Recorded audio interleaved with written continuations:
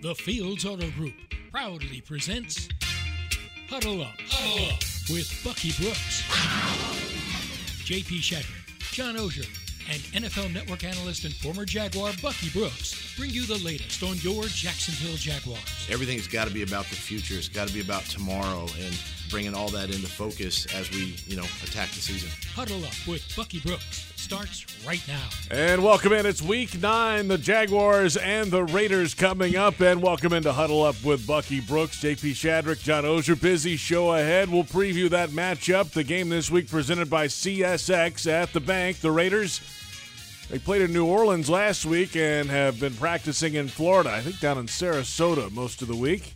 They'll be up here for the game on Sunday against the Jags. The Raiders at 2-5, the Jaguars at 2-6. We've got some social media questions. The Jaguars made another transaction right before the deadline, a trade for a player who'll be here next year. We'll get to that coming up. And we welcome in Bucky Brooks now from L.A. And good afternoon, Bucky. What's up? Here we are. It's week number 9. Here we go, week number 9, but we're starting over this week number 1, just trying to go 1-0 this week, get back on track. How about that? How about that? Indeed. We'll get to the game coming up, John, but the big news, at least the last day or so at the trade deadline, the Jags made one transaction, of course, a week or so ago, and James Robinson going to the Jets. They made another one right before the deadline. Calvin Ridley coming over from the Falcons. He's been suspended since March and traded yesterday before the deadline. He can apply for reinstatement in February of next year, 23, is when he can apply for reinstatement. So a lot of questions around this, Bucky, but if he's right, you've got a first-round talent on your team now moving ahead. If he's right, you talk about a top 10 wide receiver on your hands. You have to remember this dude is a true number one. He stepped in and replaced Julio Jones and did it very, very well for the Atlanta Falcons a couple years ago. Now, we haven't seen him play in 2 seasons. He missed last season's due to personal reasons. This year, he's suspended by the league. But make no mistake about it, this dude is someone who can do it all. Outstanding route runner, kind of has sneaky speed and quickness to be able to get behind the defense. But he's very, very comfortable being the lead receiver. And so when you think about the potential composition of the wide receiver core, where you have Calvin Ridley, you have Christian Kirk, you have Zay Jones, and even if Marvin Jones is back available, you now have route runners. And so to me, I think this is a perfect move because you're eyed towards 2023, but what you're doing is you're making sure that you give Trevor Lawrence a legitimate number 1 receiver to anchor this passing game around. Yeah, and there's so much time to talk about sort of the nuances of this deal, JP and Bucky, but to me, I kept going over it last night. I texted Bucky and said, hey, what do you think? And he said, great move. So I trust that because it's his show, right? It's what choice do I have?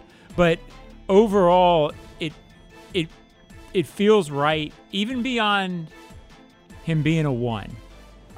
In terms of how you're trying to build this roster, it feels right because, frankly, they're going to have stuff to do next off season beyond just wide receiver. I think the consensus is they need a 1 who can stretch the field. They need the talent that Ridley's going to bring.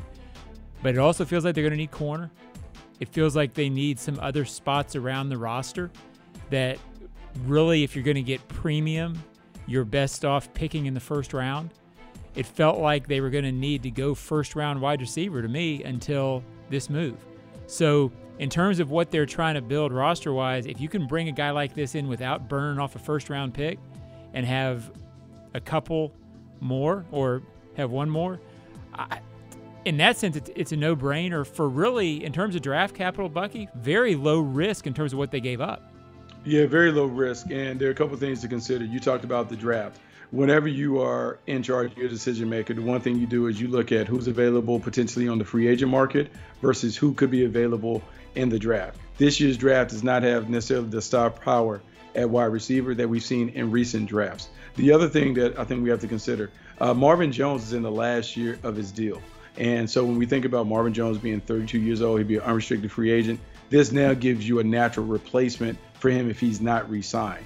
And when you think about Marvin Jones and his skill set, Calvin Ridley has that skill set plus younger, more explosive, more dynamic playmaker on the perimeter. So to me, this is a move that protects against that while also ensuring that if we don't like someone in the draft, we have someone in place who I would say will already be better than someone that you could bring in the draft. So to me, what you've done is you've already upgraded your wide receiver core next year by getting a player who's experienced, who we've seen do work in this league. I like the move. I think the main thing is just making sure that Calvin Ridley is right. Whatever issues plagued him during his last few years at Atlanta, you want to make sure that all that stuff is resolved, and then you get in a good football player. I will also say this because I'm personally attached to him and to Christian Kirk, watching these guys grow up in high school, having coached these guys at various events.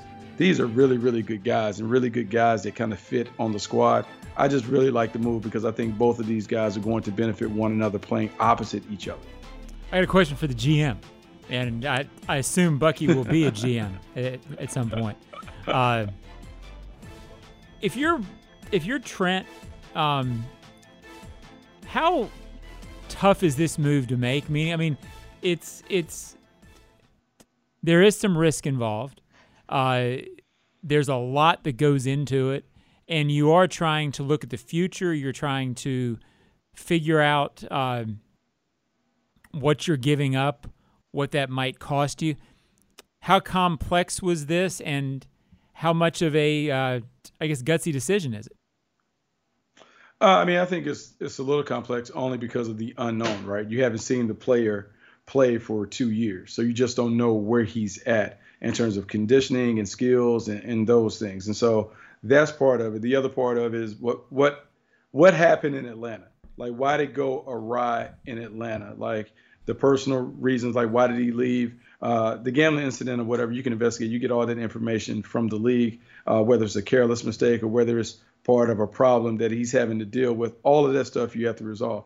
I think the main thing is when you're Trent Baalke, you've gone down this path before. Like, you think about having to take Aldon Smith at San Francisco and the success that came from that. You might be a bit of a risk taker when it may come to some players that some would deem to be character risk, but in the right environment with the right coaching staff in the right locker room, you can take a player or two like that and have success. Maybe, I won't say rehabilitating the player, but being able to blend that player into the fabric of the team. Yeah, I think, Bucky, that's something that hasn't been discussed a whole lot today, or I haven't heard it. And again, I will absolutely trust you. If you knew Calvin coming up, everything you hear is that he's a good kid. But if you're uncertain at all, because the fact that he stepped away from the game in 2021, it does raise that issue. I think the Jaguars are getting more and more confident in the locker room they've built in terms of Christian Kirk's going to be in the room with them, if you follow me. I think overall, I never pretend to know NFL players because we're only in the locker room with them a few minutes a week, JP. But it feels like a good locker room on that front. So I do think there's a confidence level with Doug and Trent of being able to bring guys in and trust that this environment is going to be, I guess, a nurturing one, for lack of a better word. Yeah, but let's even go beyond that, because you got to remember Doug Peterson was heavily influenced by his relationship with Andy Reid. Let's think about the things that Kansas City has been able to do in terms of taking players who may have been troubled players elsewhere, but they find a way to be very, very productive for them.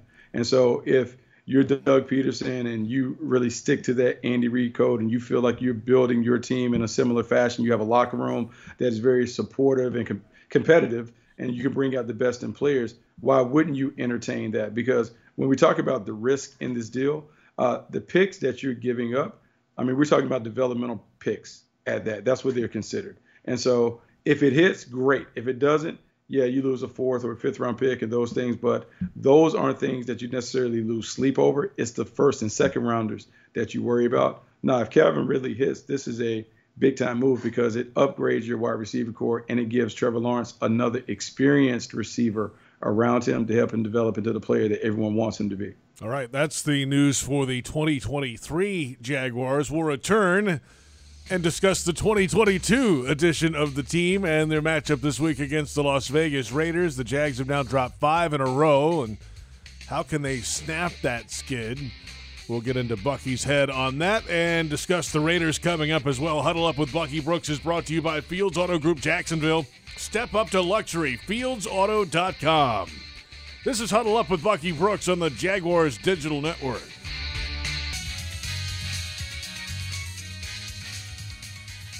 Number one, you got to be honest, with the player, and that's good and bad, right? And you're up front with them, and you got to have constructive dialogue, with him and with really with all your players and your team. And I never want to be someone that wants to kind of sugarcoat anything. I think we have to be honest that way, even in my performance as well. And in taking that, I think from what I learned in Philly during that time is just doing that, being open and honest, and really sometimes you got to have tough conversations with players, and whether it's the quarterback or not, and we're going to work through everything together, and that's what we do, and we dig ourselves out of whatever we're in, and continue to improve. That's the head coach, of course, earlier today, Doug Peterson. The full press conference available on Jaguars.com, and welcome back. It's Huddle Up with Bucky Brooks. It's Wednesday. It's Week 9. Bucky is in the middle of your screen. I'm on the left of the screen. John Oehser is on the right.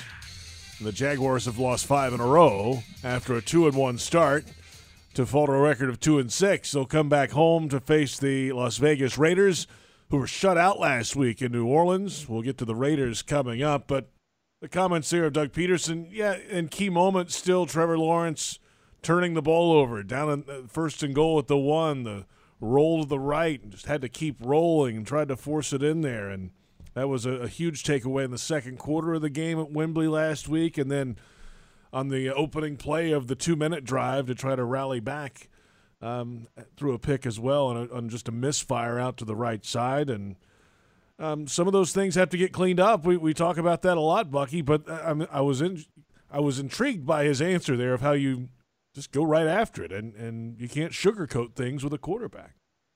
No, I think with players, you have to be clear and direct in your assessments. And I think great coaches hold players accountable for their actions, but they also can praise them and give them the positives when they need to do that. But I think for Trevor Lawrence, I think Doug has to have that conversation, because what happens is if you don't have that conversation with the quarterback, if you don't hold a quarterback to a high standard, yet you're holding everybody else on the team, it brings about a level of resentment in the locker room. And so if we talk about operating and playing to a championship standard, everyone has to play like that. And when you fall short of that standard, you have to be called out on it. Now, it doesn't have to be in a necessarily embarrassing fashion, but you have to have those conversations. So for Doug to sit there and talk about that, he understands it. He's been a Super Bowl winner. He's also been a player in this league. And the one thing that you want as a player is you want to be told the truth. Because if you're told the truth, whether you like it or not, the one thing that you can say is at least they told me. I'm not surprised by it. I know exactly what I'm stepping into. I also understand my role. I think for Doug to have that conversation with Trevor Lawrence and others, it's essential, particularly at this stage of the season. When you're sitting at 2-6 and you're trying to figure out how to get out of this rut, you have to have open, honest dialogue to try and figure out the best way for this team to move forward. Well, I also think there's a element of Doug knows this is a long-term thing. It's not. It is about this season. You'd love to rattle off 9 in a row and get in the playoffs, but there's also a tone you want to set where you want to make sure players for the long term, meaning other players, know that Trevor's going to be held to that same standard. And I think that is a lot of Doug's messaging this year has felt like it's about now, but the moves and the messaging is also about the future and how you move forward. I have a question for the scout, JP. Okay, here we go. Scout's ready. When you look at Trevor, everybody wants to know. I mean, every email I get this week, if I get 100 of them, there's 80 of them wanting to be benched, which is absolutely ridiculous. Because it's not going to happen, nor should it. But what are you seeing, I guess, that concerns you?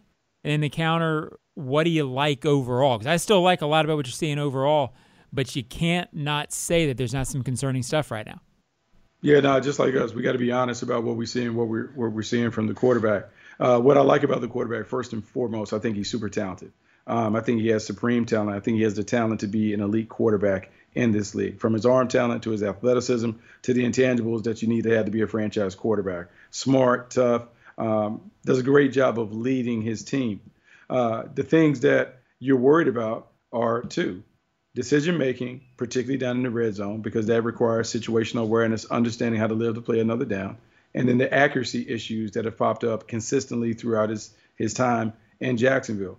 He misses a handful of throws that you expect elite quarterbacks to be able to make consistently. Now, he turns around and makes some absolute dimes, like high-end throws, high-level throws that you want to see from the upper echelon quarterbacks. But it's a level of consistency with the ball placement that you would like to see so he can operate this offense efficiently. But the one thing is the situational awareness and being able to know, you know what, I probably should throw this one away. I need to live to fight another down. I need to understand where the team is at in this moment and make sure I don't do anything to compromise the team's opportunity to score points and to win games. I will say this because sometimes it's overlooked in the scouting process.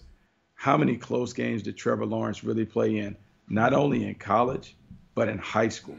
When you've won to the level that he's won, but if you may not have played in close games, you don't understand how valuable the ball is. So you can be a little careless and reckless in those things. And so we can say, look, man, the Jaguars have lost 9 straight one-score games, 6 straight this year. He's had a hand in a bunch of those with his turnovers, and eventually he has to learn, but he's learning on the fly. And sometimes, man, you have to touch the stove before you realize it's hot. At some point, it's going to click with him that when I'm in the red zone, I can't make these bad decisions because I'm killing our team. I like that. Hand off the stove, John. Yeah, well, yeah, that's a good one. That's a good one. I can't even follow that, JP. Pretty good. That was it does. too good. That's why his name's on the show. That's true. It is helpful when you have a running game that's starting to get rolling again. And Travis Etienne was on a roll going into Wembley with 3 straight games over 100 scrimmage yards. Make it 4 in a row now as he explodes. And it just felt a little different than past running games for Etienne, Bucky. Just the style that he ran, and like he was putting pads down and running through guys, and he had that added burst. He turned 3 and 4 yard runs into 7 and 8 yard runs, and that was a little different feeling. Hey, look, man, this dude is the real deal. Travis Etienne has been a big-time playmaker throughout his time at Clemson, and we're seeing why people are so fascinated and smitten by him in the draft process. He has the ability to turn plays into big, explosive plays. Like, this is a guy who was a monster working between the tackles and getting on the perimeter. And, you know, his style is, I won't say a little unorthodox, but it's not like smooth and a gliding running style. It's a little herky-jerky, but when he puts his foot in the ground and he accelerates, man, he has the ability to go from 0 to 60 quickly. And what we're seeing now is why some of those comparisons during the pre-draft process compared Etienne to Alvin Kamara, because it's not only his ability to make plays as a runner, but his ability to make things happen in the passing game that gets you excited. And whenever someone in college puts the ball in the paint 78 times, they have a knack for the goal line. They have a nose for the goal line. He has that in each and every week. As he gets more opportunities, you're beginning to see why he's that franchise caliber back. I'm really excited about where he is, but I also wonder this. As Doug Peterson is evaluating the team, and this is right around the time when you do this, you're 8 games in, and there was a style of play that you wanted to utilize. Well, now we've played 8 games, and now you know who your playmakers are.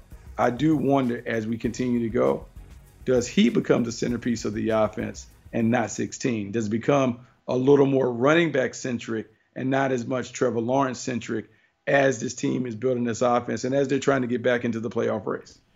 Well, I think you've seen the answer the last couple of weeks. It seems it is gearing toward that, and I've said it the last couple of weeks. It's fascinating to me. I really missed on Etienne. I thought I guess it's fair because I only see him in OTAs in football. I mean, in the NFL, and I didn't think he was going to be a major story this year. I thought he would be a supplemental story. I thought he would make some plays. In no way did I think he would be the featured go-to back. Not just because of Liz Frank, but he didn't.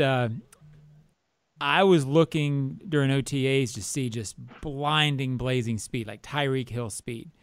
And I really didn't see that, and I wondered where he was going to be effective because I didn't expect him to be this instinctive a runner. His vision is off the charts good, and then his ability to make plays off of what he sees, his instincts, all those running back things. On our Jaguars drive time this morning, I sort of raised the question a little bit tongue-in-cheek so far, but maybe not. Is he a Rushmore Jaguars running back? Is that where he's headed? And the Rushmore is impressive around here. I mean, Fred Taylor and Maurice Jones-Drew are franchise-defining players. So it's obviously way premature to talk about that. But the way he runs, if he stays healthy, he's a much better, more complete NFL running back. And his toughness is so impressive for a guy of his size because he doesn't feel huge, JP, but he runs hard and he runs smart.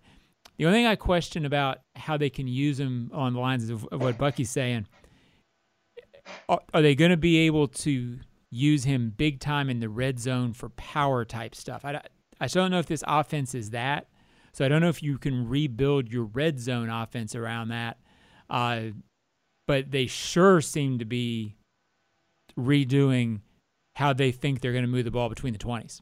And again, he's impressive. He's as big a surprise to me for this level of effectiveness as I can remember around here. Okay, I'm going to give you the name, and I'm going to give you who he is and who he may be for our offense.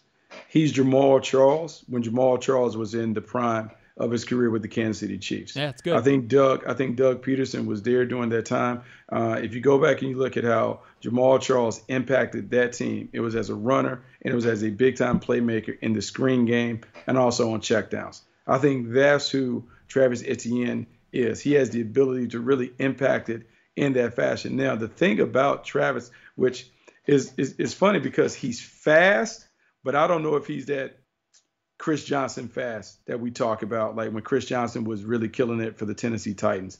I don't know if he's that because he top ends out right around 50 yards where they kind of bring him down. He's a little different. We talk about Fred Taylor. Fred Taylor takes those to the house. He cribs them all day. So when we talk about the Mount Rushmore, I do believe he's trending to that. We don't want to give away Teal Jackets right now after a 4-game run that has been spectacular, but he certainly is. Fred Taylor, MJD, he's right there in terms of being a franchise caliber back. I think what you also see is why the Jaguars were okay moving on from James Robinson. Because the more opportunities that Travis has had, the more big plays that have started to come. And so I think with this offense and the way they want to operate it, it's not an old school ground and pound offense, but you certainly want to have a balanced running game that has some of that pop that he's been able to provide. Well, you know me, JP. We talk enough football. I think most running backs in the NFL these days are pretty interchangeable. I mean, this kid does not fit into that category. Most running backs pretty much get you the yards that are there, and they might get a yard or two more. But Travis, you don't get a 49-yard run. I mean, in the last 3 games, he's had a 48-yard run plus. You don't get 48-yard runs plus just running what the offensive line gives you. You have to create that kind of yards with your own ability and your own vision, and that's special stuff. In 2000, it was 2000, my last year covering the Jags for the paper, Fred Taylor went on a run that year. I think he had 9 straight 100-yard games. And the number of breakaway runs he had during that stretch was unbelievable. To me, it felt like I was covering Barry Sanders in his prime.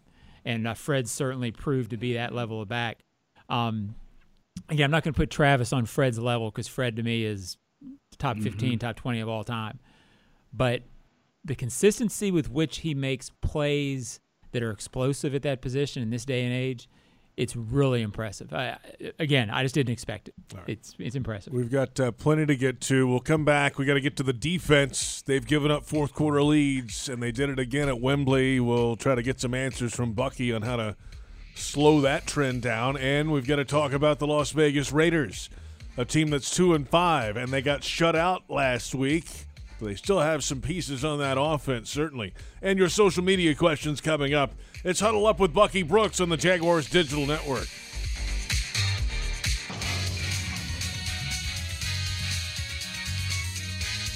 We had a game just like that this season where we held a team to 0, and then, next thing you know, they're over 30 points the next time we play them. So each week's different, and each game plan is different, and the set of circumstances are different, and you put the past in the past and you focus on the current. So I would expect a different Raider team this weekend. That's head coach Doug Peterson today when asked about the Raiders' shutout loss last week. And welcome back. It's Huddle Up with Bucky Brooks, JP Shadrick, John Oehser alongside. The Jags and the Raiders game presented by CSX Sunday, 1 o'clock. Yeah, the Raiders got shut out in New Orleans last week, but we were just talking about Travis Etienne's run here of 4 games over 100 scrimmage yards. Before last week's game, Josh Jacobs was on that kind of run for the Las Vegas Raiders and was over 100 for 3 straight, and they still have Davante Adams. Yes, they still have the tight end's been banged up. We'll see if he comes back. But Jacobs is really off to a good start here, Bucky, on the ground for the Raiders. Yeah, off to an outstanding start. And, for a guy who was played a ton during the preseason because he was still trying to become one of Josh McDaniels' guys, he has become the foundation and the focal point of their offense. This is a guy you talked about, 4 straight games where he was getting busy as the lead runner. He gives them a physical presence. And I'll be honest, when they run the offense through him, they're a very, very difficult offense to stop because now you have to put an extra defender in the box, which exposes your coverage against Hunter Renfrow and Davante Adams and Darren Waller if he's available.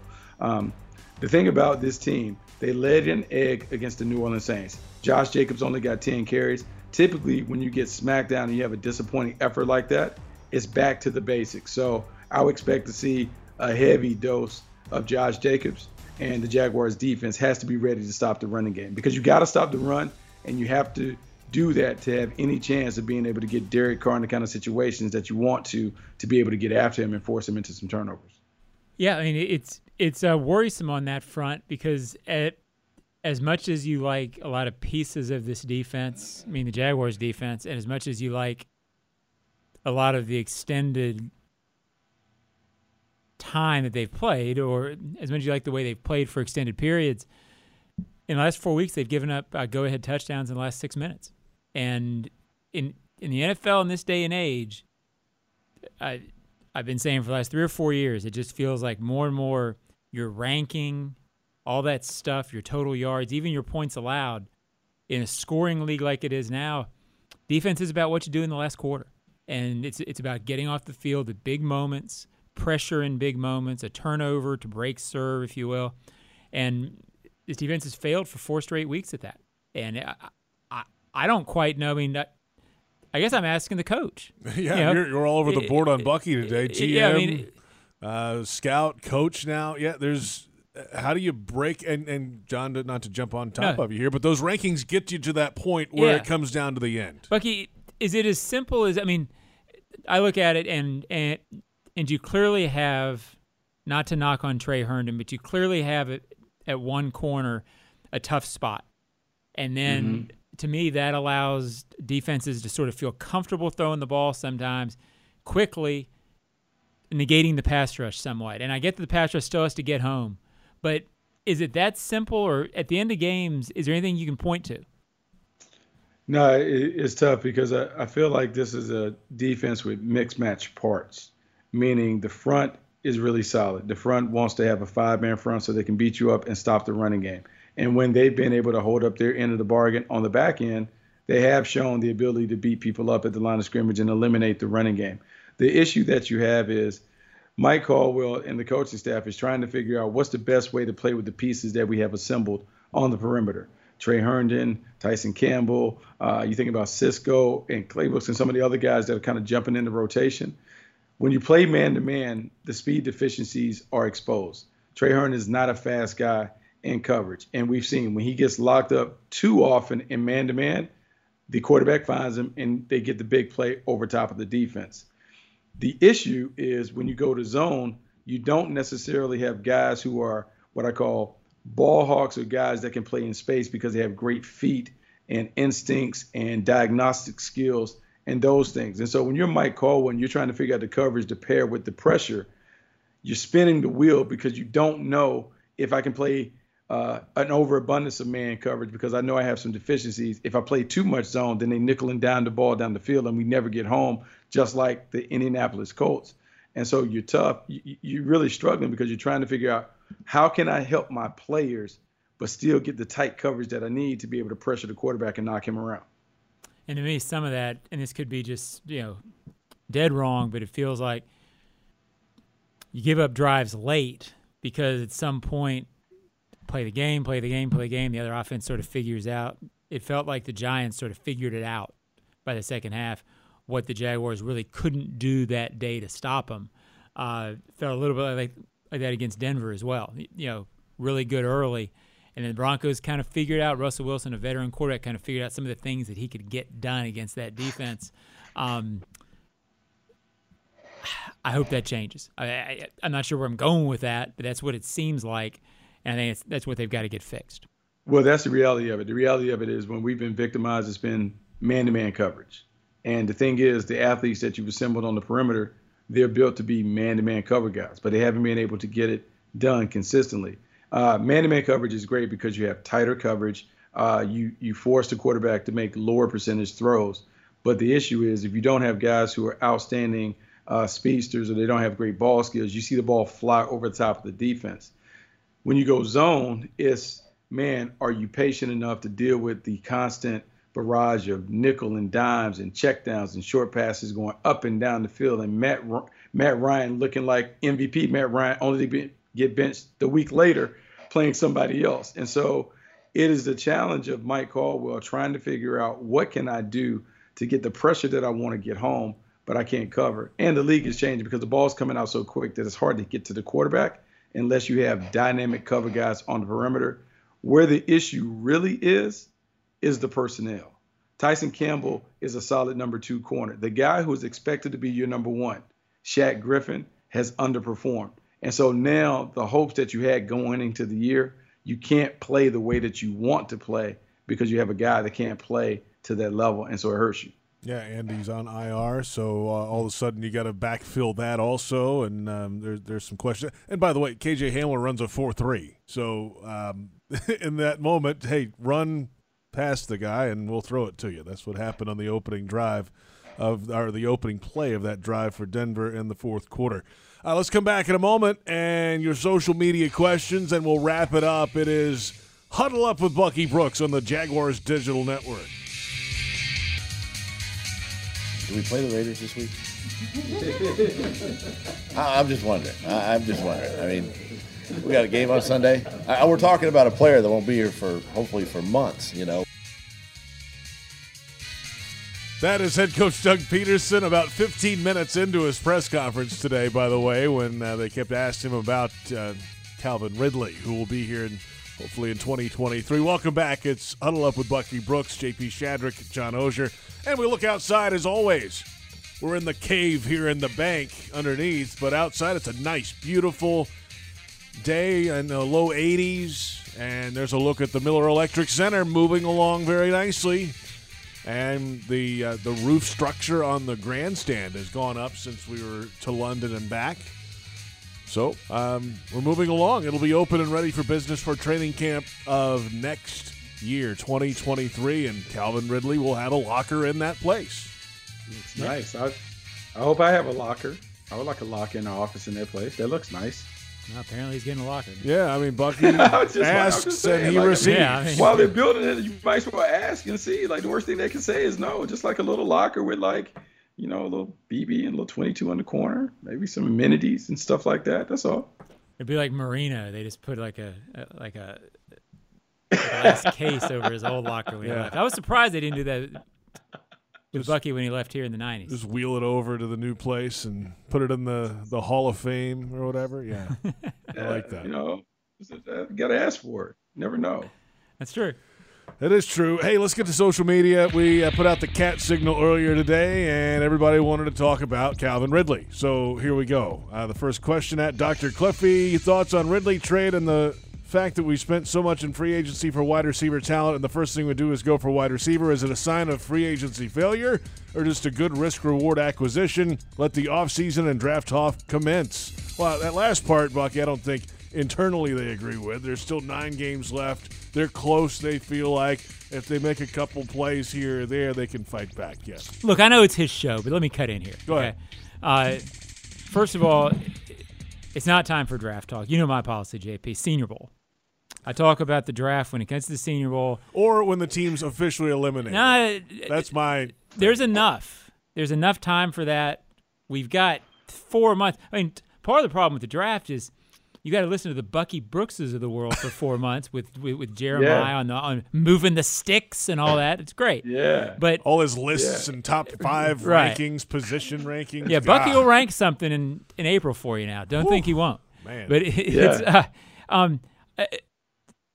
I'll let Bucky talk in a second.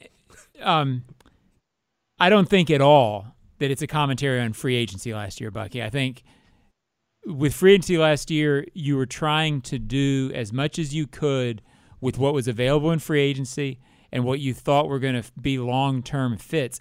I don't think they thought that they were signing a big-time number 1 X in free agency last year. I think they thought they were getting a couple of guys in Zay Jones and Kirk who could help. Mm-hmm. And I think the long-term plan was always, at some point, we're going to try to find this X, number 1 stud receiver, but you can't force that. If you try to force that, then you're going to bust out on it because you're going to go try to force the wrong guy. I think they wanted to get good there, and then when it came about, when the pitch came to him, if you will, JP's old world, they were able to hit it.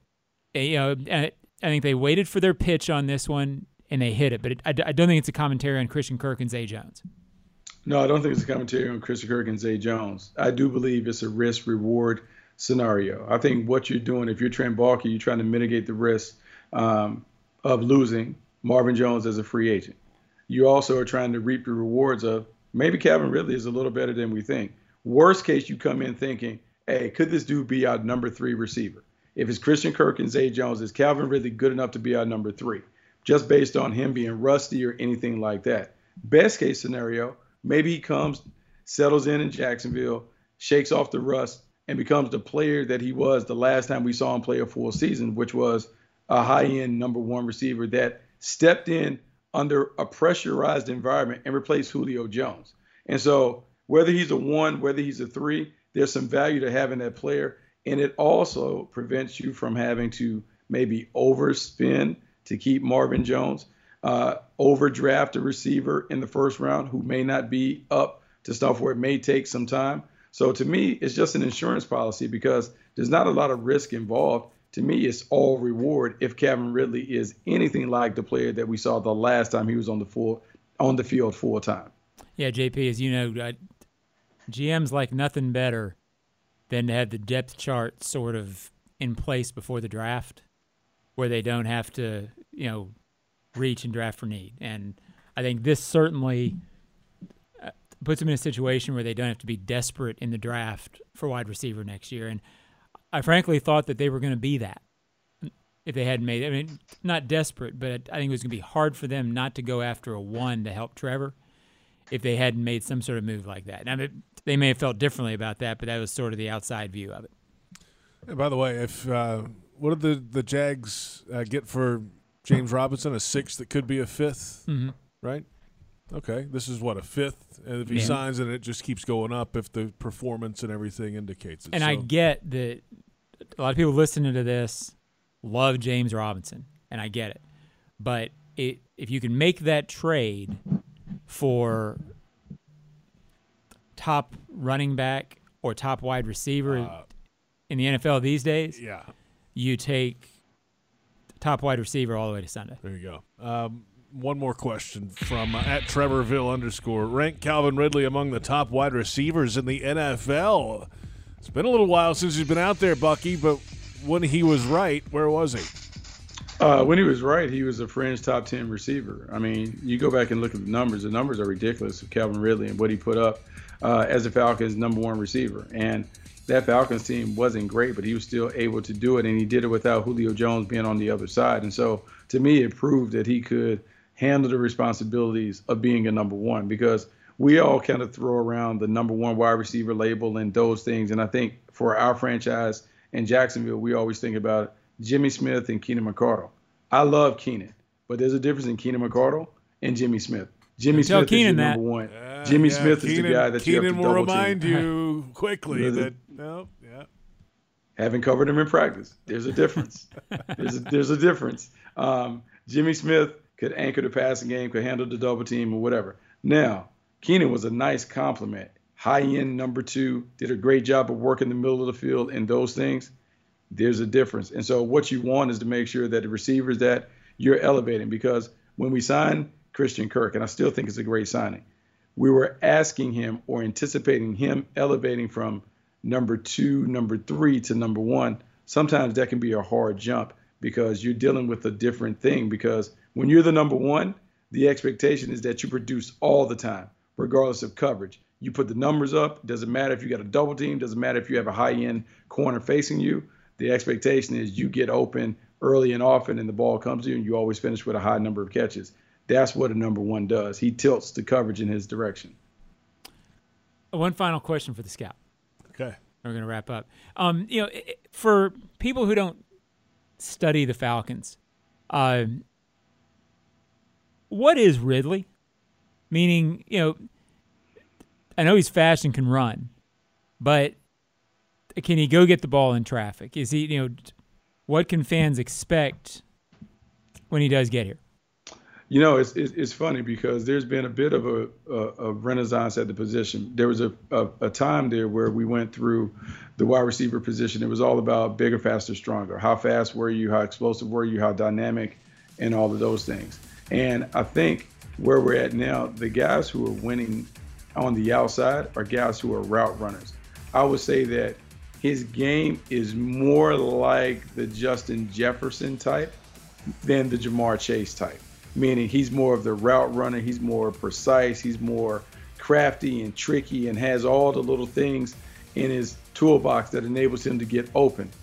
Not maybe the fastest, but finds a way to consistently get open, whereas a guy like Jamar Chase is a bigger, faster, stronger athlete who you just get the ball to and he makes it happen. And so when I go back and I look, and I was just looking at the stats, over 1,300 yards, 9 or so touchdowns during that year where he really took over. I mean, we'll see. We'll see if he can get back to that. But when he was at his best, this dude was a very, very skilled playmaker who found a way to consistently move the chains and put the ball in the paint. All right, the Jaguars and the Raiders coming up this Sunday at TIAA Bank Field in week number 9. The Jaguars have lost 5 in a row. The Raiders are 2-5. The Jaguars 2-6, trying to get back on track here. This week's game presented by CSX. How you feeling, Bucky, on this one? No, I think this is a tough one just because the Raiders are going to be smart after getting shut out against the Saints. They were practicing at IMG, so they didn't go back to the West Coast. They stayed out east. And so I would think that Josh McDaniels is probably going to simplify the game plan to allow this team to play fast. That's it. They're 2-5. We're 2-6. If you take away the running back and make Derek Carr throw against the pass rush, he can be got because their offensive line is a bit of a problem. And so to me, this is a game where we talk about the big sombrero, who has to wear it. It has to be up front, the D-line. If the D-line can stop the run, the Jaguars certainly can get after them on defense. And then it's about Trevor Lawrence. Trevor Lawrence has to play well. He plays well, the Jaguars win. Sounds eerily familiar to last week's Denver team, right? That team was 2-4 and had some offensive line issues, and guess what? Same thing. Same deal. Close game. Could have blown them out early. Could have put them to bed early. Got to take advantage of if you get that chance now. If they're first and goal and it's two scores, they had 4 defensive penalties on that drive, and then they let them off the hook, John. But I think the Jags get this one. I mean, because I don't think many people think they will. So I think they'll go against the grain this week. Wow. Hey, what's in that cup over there, JP? What's in that cup for John? He's never this positive and glowing. Teal Kool-Aid. He called a shot right away. Teal Kool-Aid, I think, is what's in there. Just a little jet. Jaguar juice. Hotty toddy over there. Probably so. Hey, it's okay. It's a good thing. Hey, they're going to break it at some point. Why not at home? They're wearing all teal, by the way, on Sunday. That was just announced on social media, so we'll look forward to that as well. Bucky, have a great week, and we'll see you on Sunday. For sure, man. Y'all be good. It's Bucky Brooks. He's out of here. John Oehser. Our thanks to Brent Reber on the video side. Joe Fortunato on the audio side. I'm JP Shadrick. We'll catch you next time. It's Huddle Up with Bucky Brooks on the Jaguars Digital Network.